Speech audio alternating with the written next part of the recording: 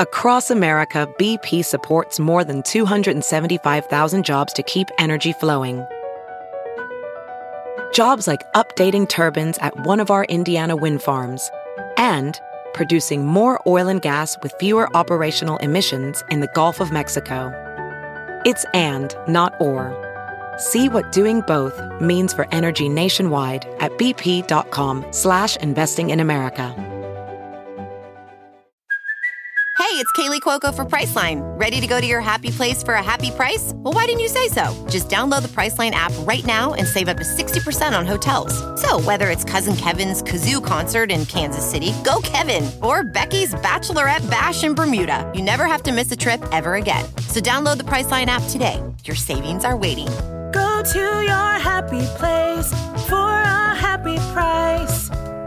Go to your happy price, Priceline. The following podcast is a Dear Media production.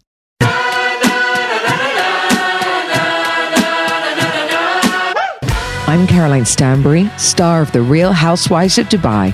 I'm remarried and living my best life ever. See, there's so much life after divorce. I'm starting my new chapter unapologetically.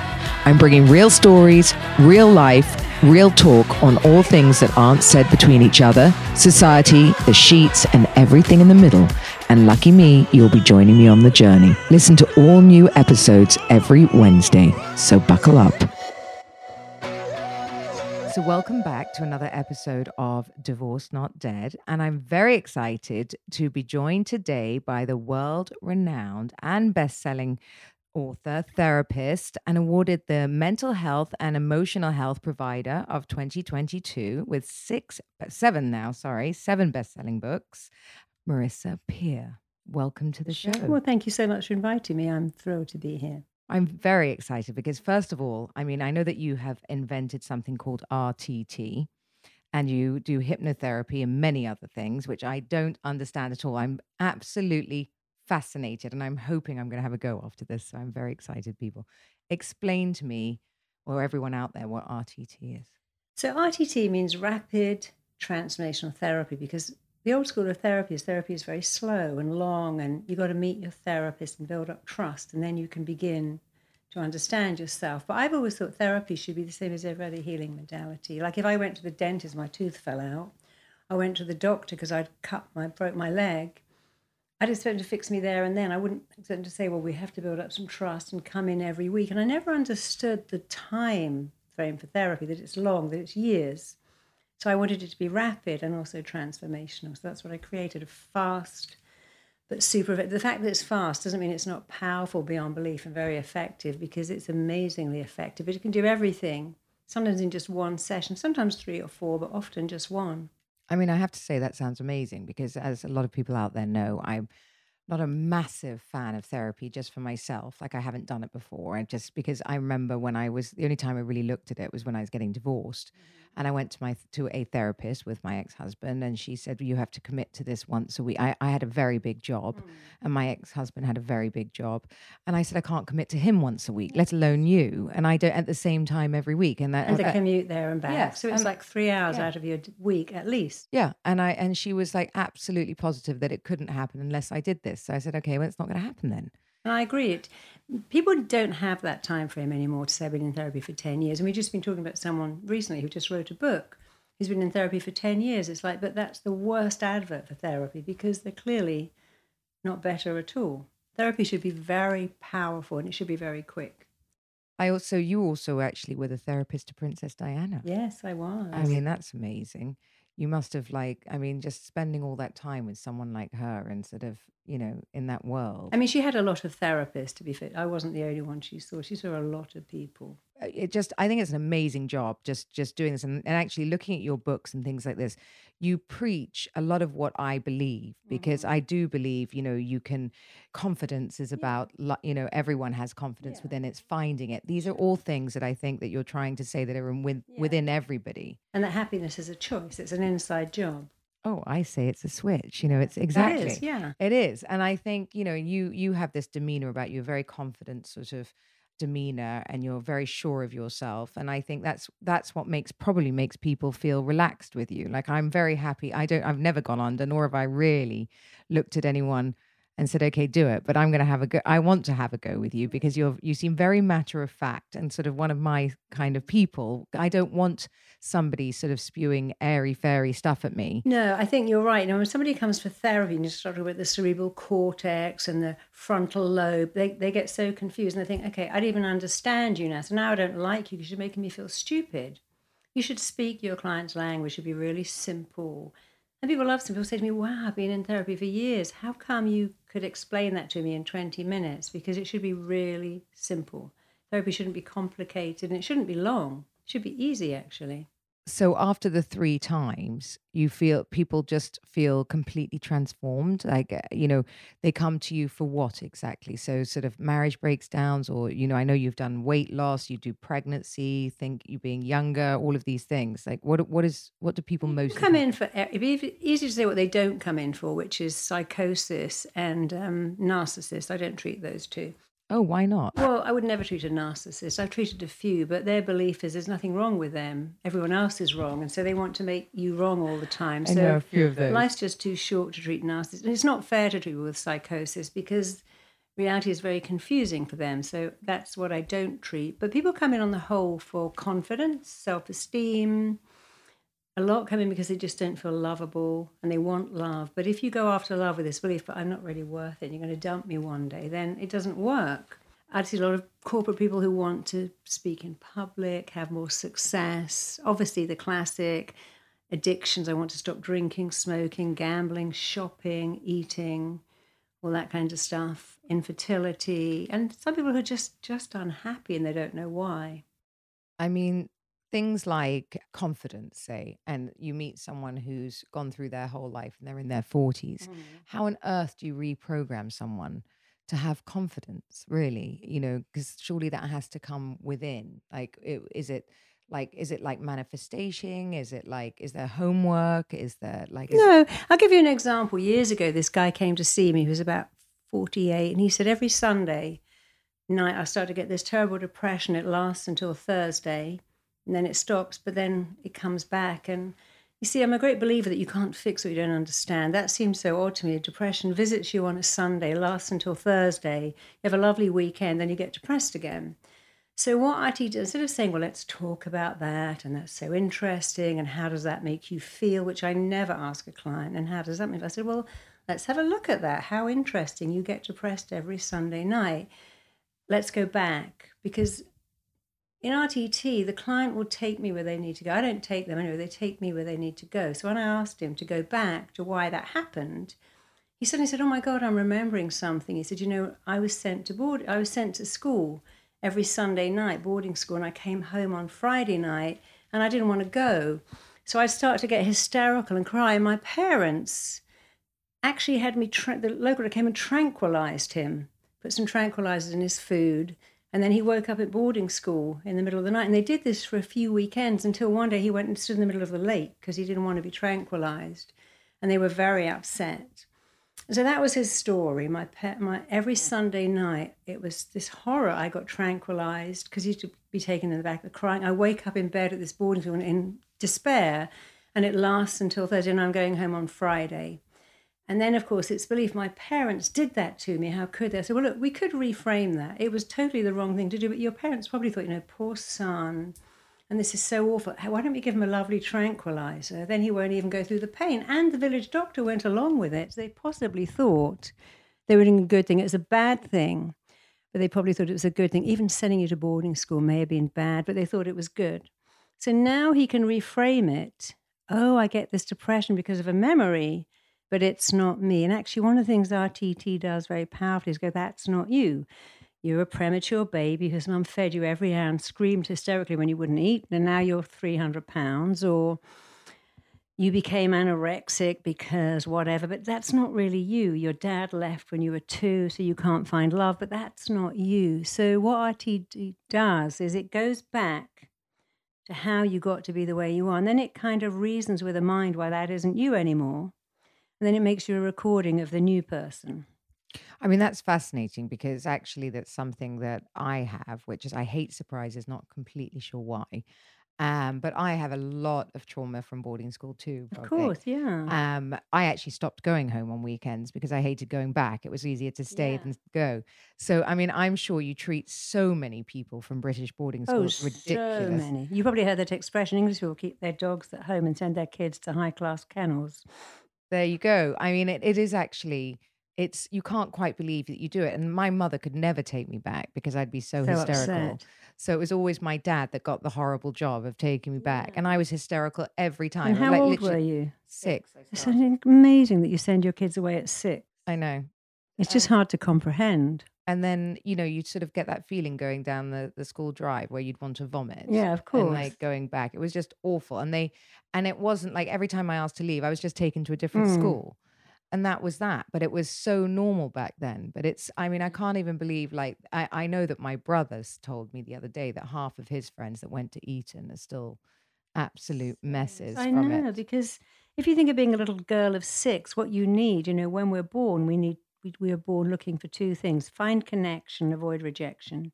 Your 3 kids were born wired to connect with you and not be rejected by you, because that's how you survive. That's how you live. Connect and don't reject. But when you go to boarding school, you're now disconnected and rejected, which is the worst thing for a child, because all of your formative years are linked to how well you're connected and how good you are at avoiding rejection. But boarding school gets you disconnection and rejection. I'm really good at is avoiding rejection now. So I find it very hard to have relationships with people that, I'm like, if I have an argument, I'm like, okay, bye. Yeah. And I don't suffer Because so much. You're in charge of who's not going to reject you. Mm-hmm. Because you must have felt your parents sent you away. Yeah, I guess. My relationship with my parents is, they always listen to this. Sorry, Dad and Dad, but it's very complicated. I mean, I think the most our chats are like, hi, bye, you having a nice time, you're alive, yes, speak to you next week.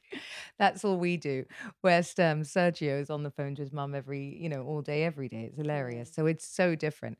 But it actually impacts my relationships as well with my kids, because, I know that they want me more present, and I'm always busy, in life. I mean, that's not surprising, because if you cast your mind back, not long ago, rejection would kill you.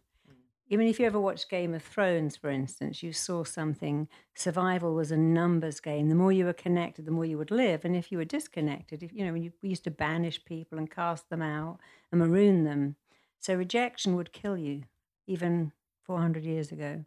And so we're wired to be terrified of rejection.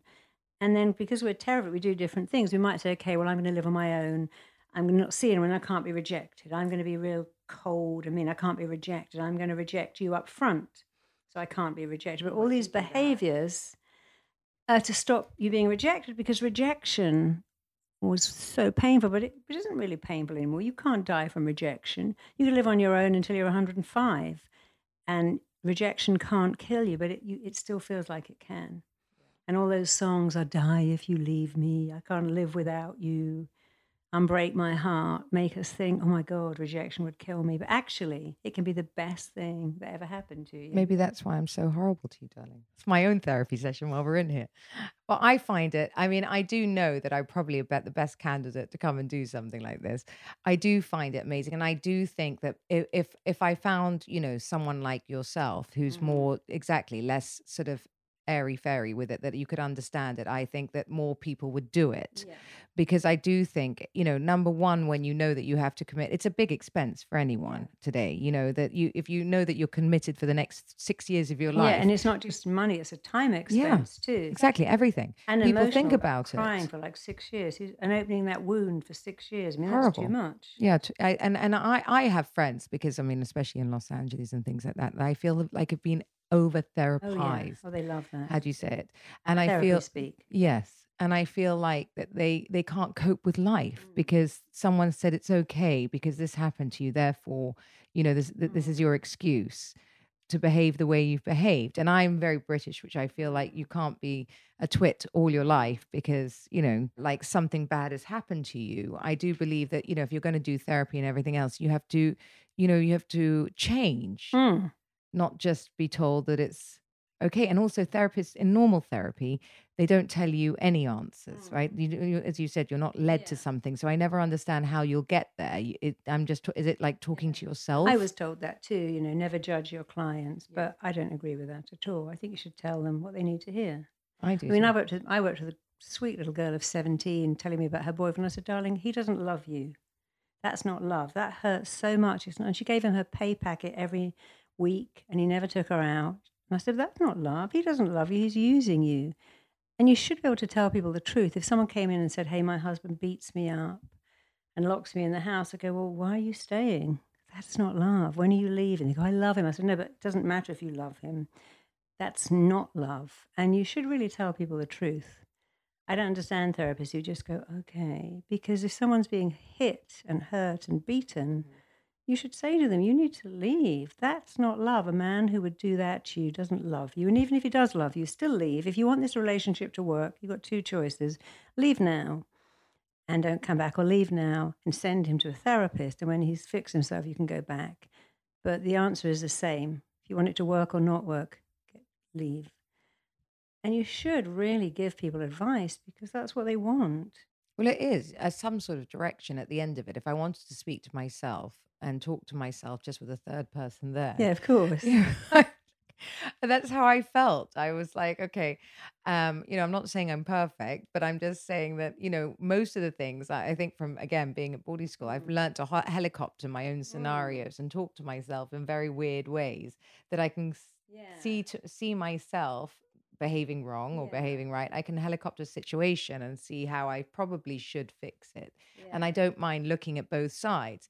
But, as I said, when I'm going to a therapist and finding that there's going to be no end to this therapy, for me is, something that I just didn't want to get on. But I think, having something like this where you give people the tools to fix themselves, or to say, teach people what love is. A lot of people don't know. Or what it isn't. Years ago, one of my clients called me and said, please see my mother. He said, my father beats her like a gong.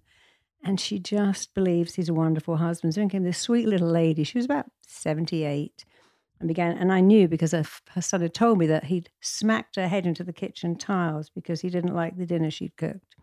And we began a conversation about he was a wonderful husband. And I said, I'm going to tell you, he's a wonderful provider. And if you every day say he's a good provider instead of a good husband, you're going to understand the truth. He's a very good, we've got a lovely house, 3 sons, grandchildren you're not allowed to have at the house because he's not a good husband. A good husband wouldn't say those grandchildren can't visit. And I said, and by the way, if you went out for dinner and he smacked the chef's head into the wall, he'll be arrested because you can't put your hands on someone. She said, no, but I burnt the chicken because you know what they do? They normalize it. They normalize abuse and pain and rejection. I said, look, if you went to a restaurant, he would be arrested because that's not okay. But I just want you to say every day he's a good provider instead of a good husband. Just don't lie to yourself. She left him within 6 months. And her son said, it's so amazing. She's so happy because of that one word you switched in her. He's a good provider. And then, of course, she realized she could get half of everything. They'd been married for 35 years. So she then lived on her own and had all her grandchildren to visit and was much happier. But sometimes it's just a little switch because people normalize pain.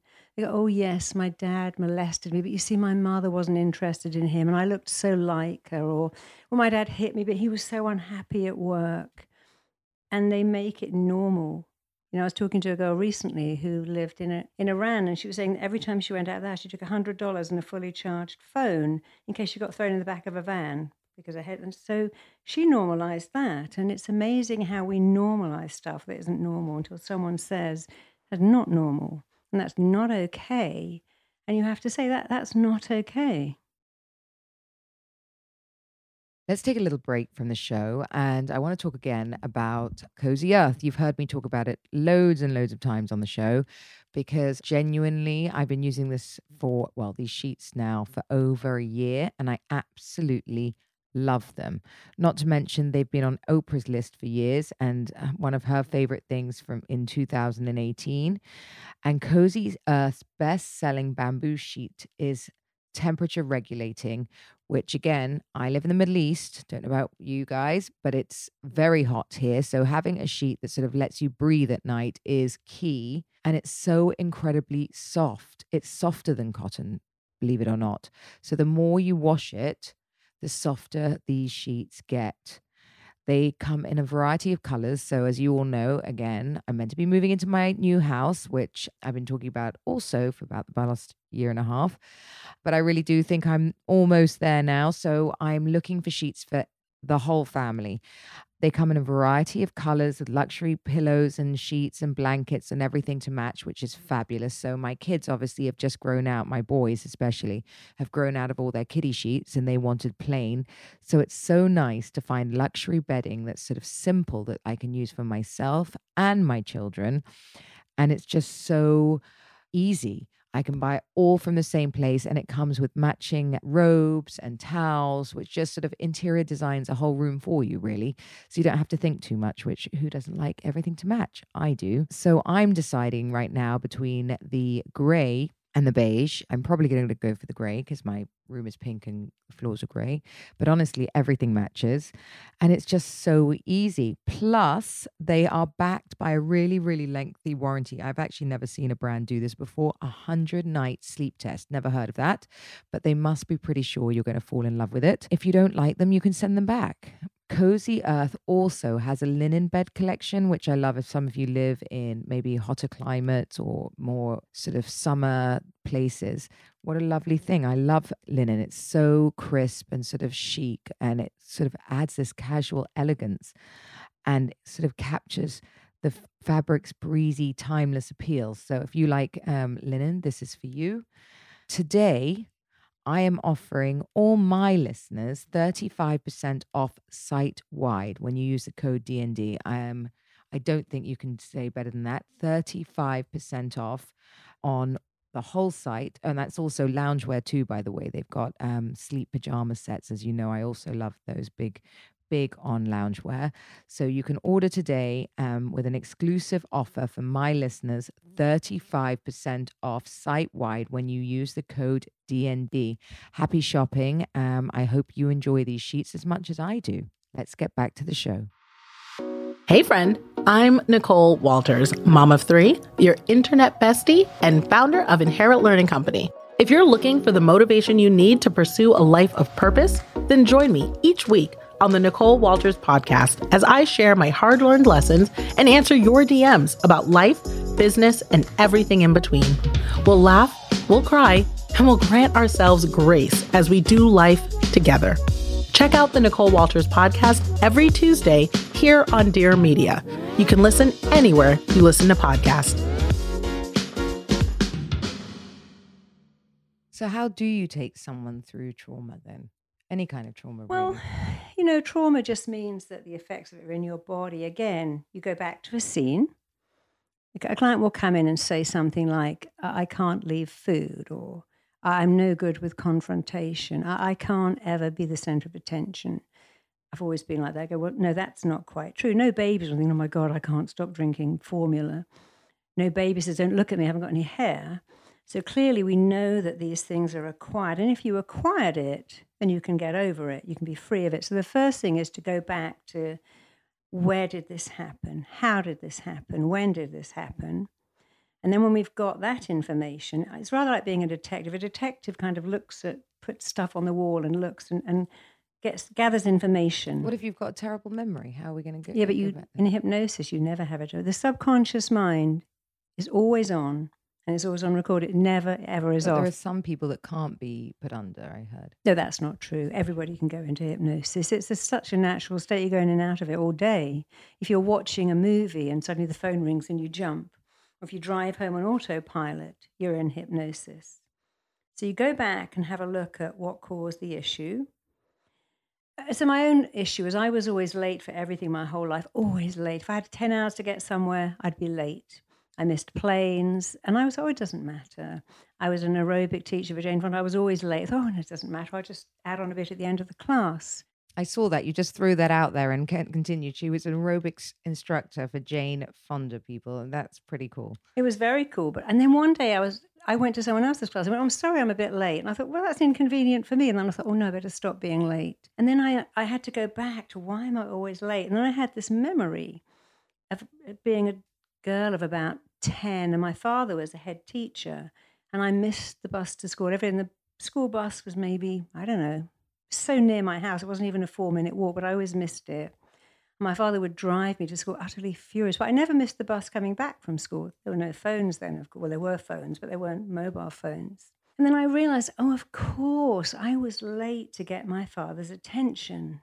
You know, when a kid wants their parents, they don't care if it's good attention or bad. You know, when your kid throws themselves on the floor in the store and starts screaming, they don't know, is it good attention or bad? It's just attention.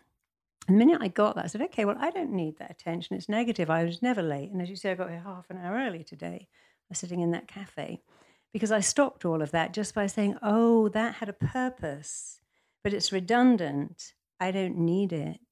And then telling myself, I love being on time, I even love being early. I used to hate being early. I thought being early is a waste of time. I actually noticed that you tell yourself, so you've got kind of like, I don't know if you call them mantras or not. Yeah. Like, is that what you tell people to do? So depending on what you come to you for, you have to repeat these things to yourself? Sort of. So let's give you an example. I work with many, many people who are overweight. And they almost all, not all of them, go back to a scene. Like it might be a scene where one of my clients was telling me that she was 11 and she started to get breasts, and all her friends' dads would look at her and go, oh, you look good in that bikini, you're filling out well. And she couldn't handle that. It was really awful for an 11-year-old. She got very fat and the breast kind of disappeared in this rolls of fat, and that never happened anymore. And then she was, oh, I see. When I was 11, I couldn't cope with being sexualized. That's quite understandable. So I made myself fat, and then my friend's dad didn't leer and sexually objectify him anymore, but I'm still doing it now at 42, and I don't need it. So it's understanding it had a role. Everything has a role. If you have something you hate and you can't get rid of it, it's because your body thinks, no, it's very useful. Actually, you need it. Because we'll say, I've done that, and I lose weight, I gain it back. I stopped drinking, and then I stopped smoking. I gave up drinking, and I just took drugs. So I stopped doing this, and I did that instead. Well, if it keeps coming back, it's got a role. It's got a function. It's got a purpose. So you've got to find out what that is. And then you kind of negotiate with the mind, hey, that doesn't matter. It's redundant now. You don't need it anymore. And then you wire in the new belief. So I met a girl in Dubai. She's one of my great trainers now. And she said that she had to be good, so good, she wanted to kill herself. And all this went back to when she was born. Her mother kept saying, this baby's going to be the death of me. She's going to kill me. She's always awake. I'm going to kill myself if she doesn't sleep. And of course, babies pick that up. Oh my God, I better be good. I've got to be good. I must be good. And all these years later, she's trying to be perfect mother, perfect wife, perfect employee. And the strain was so awful that she wanted to commit suicide. I said, well, why not be bad? Why don't you try to be wild and crazy and naughty? Because if being good makes you want to die, try being the opposite. Try being selfish and rude and swear and just do what you like for a while. And she said it made such a difference because it's only, the little girl had to be good. Her survival was linked to being good. But the grown-up doesn't have to be good. And so it's what I call unfinished business. We think when we're 6, we're thinking a thought, I got to be good. I got to please my mom, or I got to please my dad. But they're not fleeting thoughts. They are direct instructions, commands to the mind. So let's imagine you're reading out loud in class and you read the word bridge and you go Bridger, and everyone laughs at you. And then you think, I'll never speak in public again, ever. But that's an instruction. I'm never going to speak in public. 30 years later, I'm going to have a little podcast today. And as you get near to it, you break out in a sweat. You might get a migraine because your mind's going, no, don't you remember what you said? You don't want to do that. So we come to these conclusions when we're young, because before the age of 5, you don't have logic, you only have feeling. And the feeling is, I never want to do that. I mean, I worked with so many infertile women who've gone back to being 16. Oh my God, I think I'm pregnant. This is hell. This is disaster. My dad will kill me, especially if they come from very religious families. And the mind picks up, well, if you don't want a baby, that's the worst thing that could ever happen to you ever. And lo and behold, they can't get pregnant. I mean, I was told I could never get pregnant, ever. And even if I did, I wouldn't have a normal baby, which I could never carry to full term. And I realized that was just conditioning. And then I had a perfect baby. She was absolutely fine. But we pick up these beliefs. You see, we make our beliefs, and our beliefs turn around and they start to make us. And since our beliefs make us, we have to make really good beliefs because they're going to make us. I think, things like school and classrooms are probably one of the places that most people as well are traumatized. Oh, very traumatized. Yeah. Like streaming. Why would you, schools reward achievement, not effort. You can get a bright kid who does no work and gets the prize. Another kid who works so hard and never gets anything. And they learn, what's the point?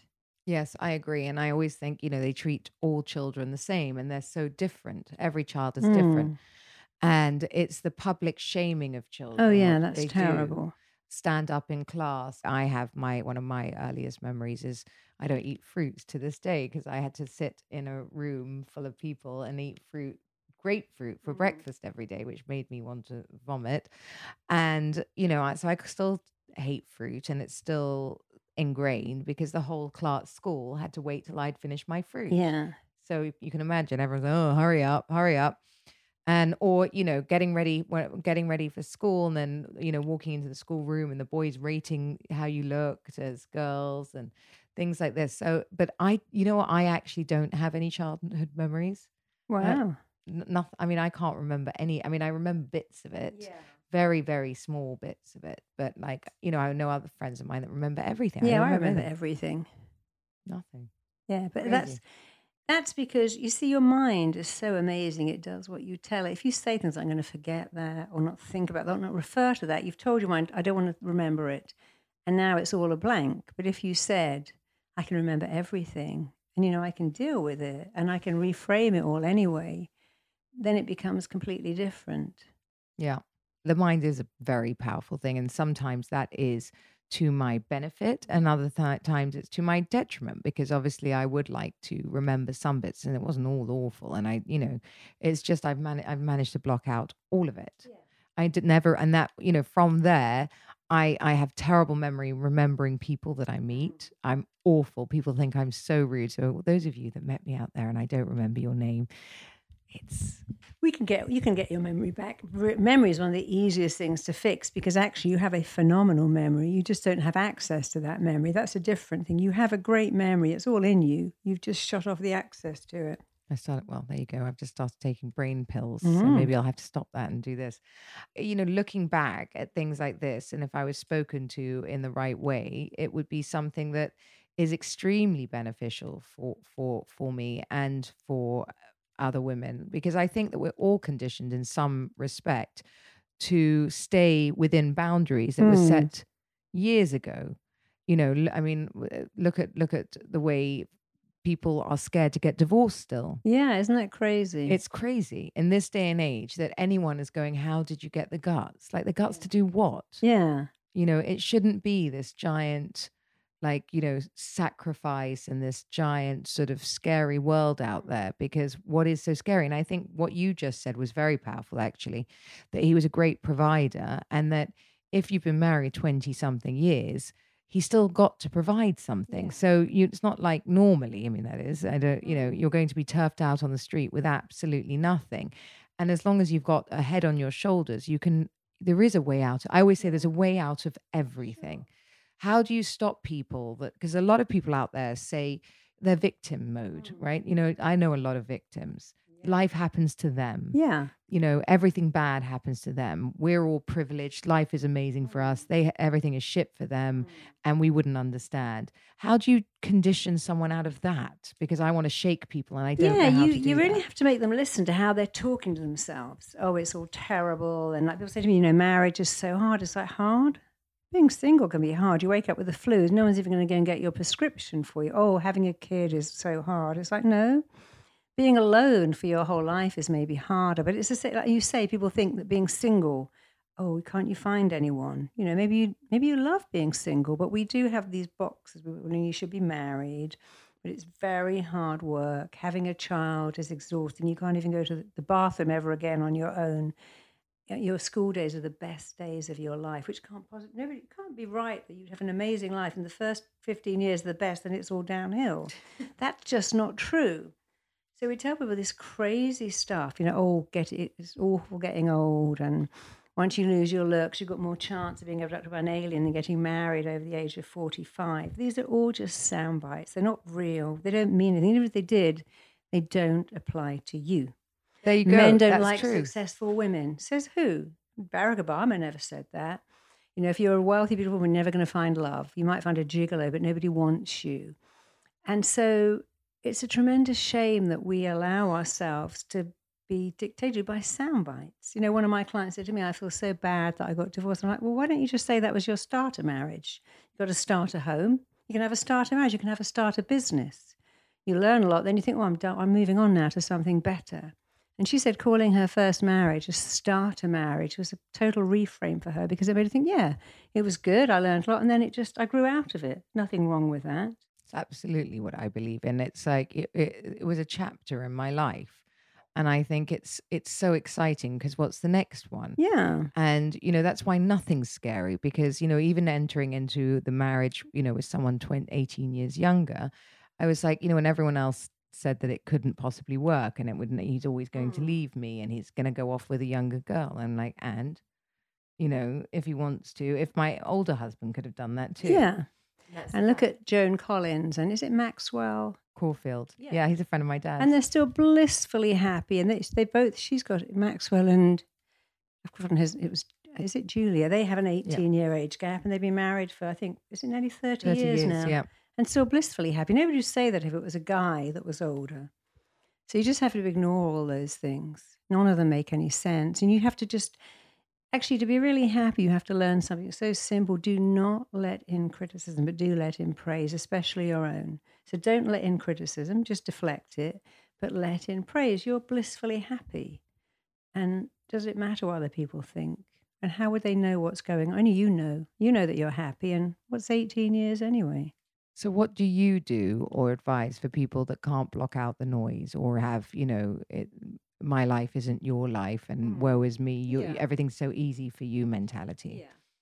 Yeah. As a single parent, people at my daughter's would say, oh my God, you're so lucky. You don't have to make your husband's dinner. And aren't you lucky? You don't have to do anything. And I thought, I guess they really think I am lucky. And I never thought that married women, especially the kind in Fulham where they were all terribly posh and well off, would envy me, but they did. And I thought, well, that's good. That's kind of cool that they envied me. So you have to make a choice. Happiness is an inside job. The way you feel about everything, and I do mean everything, is down to two things: the pictures you make in your head and the words you say to yourself. So if you start going, oh, this commute is killing me, my kid is driving me crazy, this house is a nightmare, this is hell. What's hell? You're in Tesco on Christmas Eve buying shopping. That's not hell. That's hell if you live in Zimbabwe with no money to buy any shopping. So you got to realize that it's your words. There's no hell in Tesco. There's no hell on the freeway when you've got a car and money to put petrol in. That can't be hell. That's someone else's fantasy dream come true. So when you have a bad day, you think, is there someone in the world go, hey, can I have your problem? I'd love a kid to smear peanut butter on my stainless steel fridge or get my nail varnish on the carpet. I'd give anything for that problem. So someone in the world will look at you and think, that's my fantasy. I'll take it. And that's what stops it. You have to stop moaning and think, what's good about this? Which can be very difficult. What's good about it? But there's always something, So I went back to London for just a week. I was teaching in Ibiza and I got run over. And I couldn't walk for 6 months. I managed to walk for 6 months. I'd just been in Peru. I thought, oh my God, thank God I didn't get run over in Peru. At least I got run over in London. My family, and I've got a house, and my daughter's in London, or my friends are in London, got great medical care in London. If this happened in Peru a month earlier, it would be a whole different story. So even the worst possible thing, you can always find a reframe. And that's what you have to do, because we're so busy talking yourself into it. You've got to talk yourself out of it. When you have a brilliant brain, which everyone on this show has, everyone listening has, here's your choice. Talk yourself into it or out of it. Life's shit. It's always raining. It's too hot. It's too cold. The economy, the government, the perma-crisis, the war. But the truth is, here you are living in a free country. Life is amazing. And things happen. We had SARS and AIDS and 9/11, but we always go back. And when the world's uncertain, you've got to be the certainty. But I'm still the same. I've still got the same marriage, the same great kid, the same great career, the same great friends. And we're so busy looking out there for certainty. It's in here. So Instead of talking yourself into it, talk yourself out of it. I love that. So you have trained over 16,000 people now? Nearly 16,000 people, which is amazing. I know. And they're all over the world. So all over the world. How do people look up your system or join? Just go to rtt.com and there it is. We train people, doctors, nurses, beauticians, flight attendants, everyone. And for women especially, it's a great job because there are very few jobs for women where you can get up, work your own hours, set your own fees, and be your own boss. So it's got a lot going. And of course, you make a massive difference, which is the best thing of all. No, I mean, that's what I enjoy so much about this podcast is meeting all different people. And you never know that just one word you say to someone could change their whole life. Just think, oh, look at Caroline. She's divorced and she's happy and she's got a great guy. So if she could do it, I could do it. So you never know how much your story can, for me, there aren't any women creating their own, lots of men, but I think I'm the only woman who's created a brand new therapy. And that's good for other women to go, oh, I could do that. And it used to be all men were speakers. So you and I are both kind of role models for other women who think, well, I can have a podcast. I could be a speaker. Could I create my own business, set my own hours? Yeah, of course you can. If you want it enough, you might have to do some work. But you can have anything you want. And this is another thing people get wrong. They go, okay, I'm just going to wish it. If you want something, you've got to do 3 things. First thing is, really take a look at what you want. But I mean, really look at it with X-ray vision. What do you really, really want? And when you see what you want, if you really look at it, you'll see the next bit. What does that require? So I could say I want to write a book, but that's not, if you look at it, oh no, I want to write a best-selling book.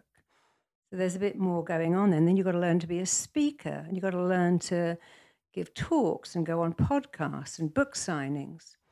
So you've got to do the first bit, look at what you want. You want love? Well, what does that involve? Get off the couch.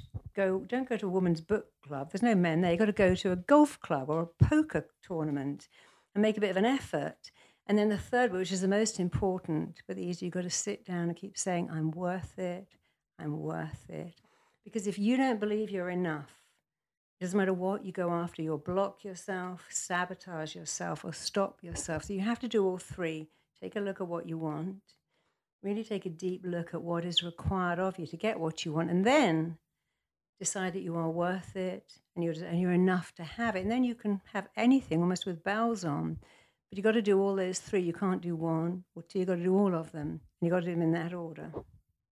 I mean, thank you, Marissa. That is a very good place to leave this podcast. I am very excited because I'm going to go off and have a go at doing this for the first time. But I do think that if there were more people out there, well, there are 15,000 other people that have been taught this method that just could open people's eyes, because you're absolutely right. I didn't even know in some way I became a little bit of a therapist doing this to people just by talking to people. Sure. And I realized that it's just conditioning yourself. Everyone always asks where confidence came from and who taught me. Nobody can teach you. It's in you. And confidence really means liking yourself. That's all it is. And why couldn't you like yourself? And if you can't like yourself, how can someone else like you? Because then you feel like a fraud. So if you don't think you like yourself, every day you've got to go, I like myself. I'm an amazing person. And, we have what I call the missing bit, the words we've been waiting to hear our whole life. My mum never said she loved me. My dad never said he was proud of me. I'm waiting for someone else to come and say that. But you have to say it. So if you haven't heard those words, say them yourself, because the mind doesn't know. And I promise you, it doesn't care where those words are like balm. If you put lotion on your hand, it doesn't care if it's from Primark or Prada. It's a nourishing lotion. But words are the same. It doesn't matter where they come from. They go in, and they're like balm for your soul. So say the words you want here. Don't wait for someone else and give someone else that job of making you feel better. Do it yourself, because it's actually even more effective. Thank you. That's an amazing place to leave today. Thank you for coming on Divorce You're Not welcome. Dead. It's been amazing. Don't forget, you can go to rtttherapy.com. rtt.com or imenough.com. Or imenough.com. Look up Marissa's courses and her books and get in touch. Thank you. Thank you.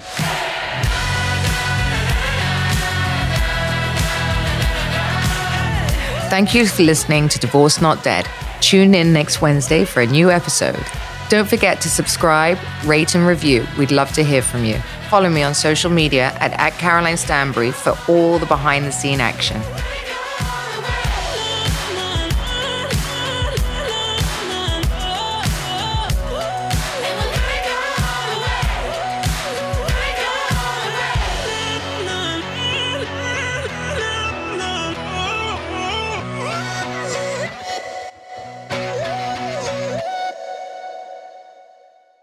Please note that this episode may contain paid endorsements and advertisements for products and services. Individuals on the show may have a direct or indirect financial interest in products or services referred to in this episode.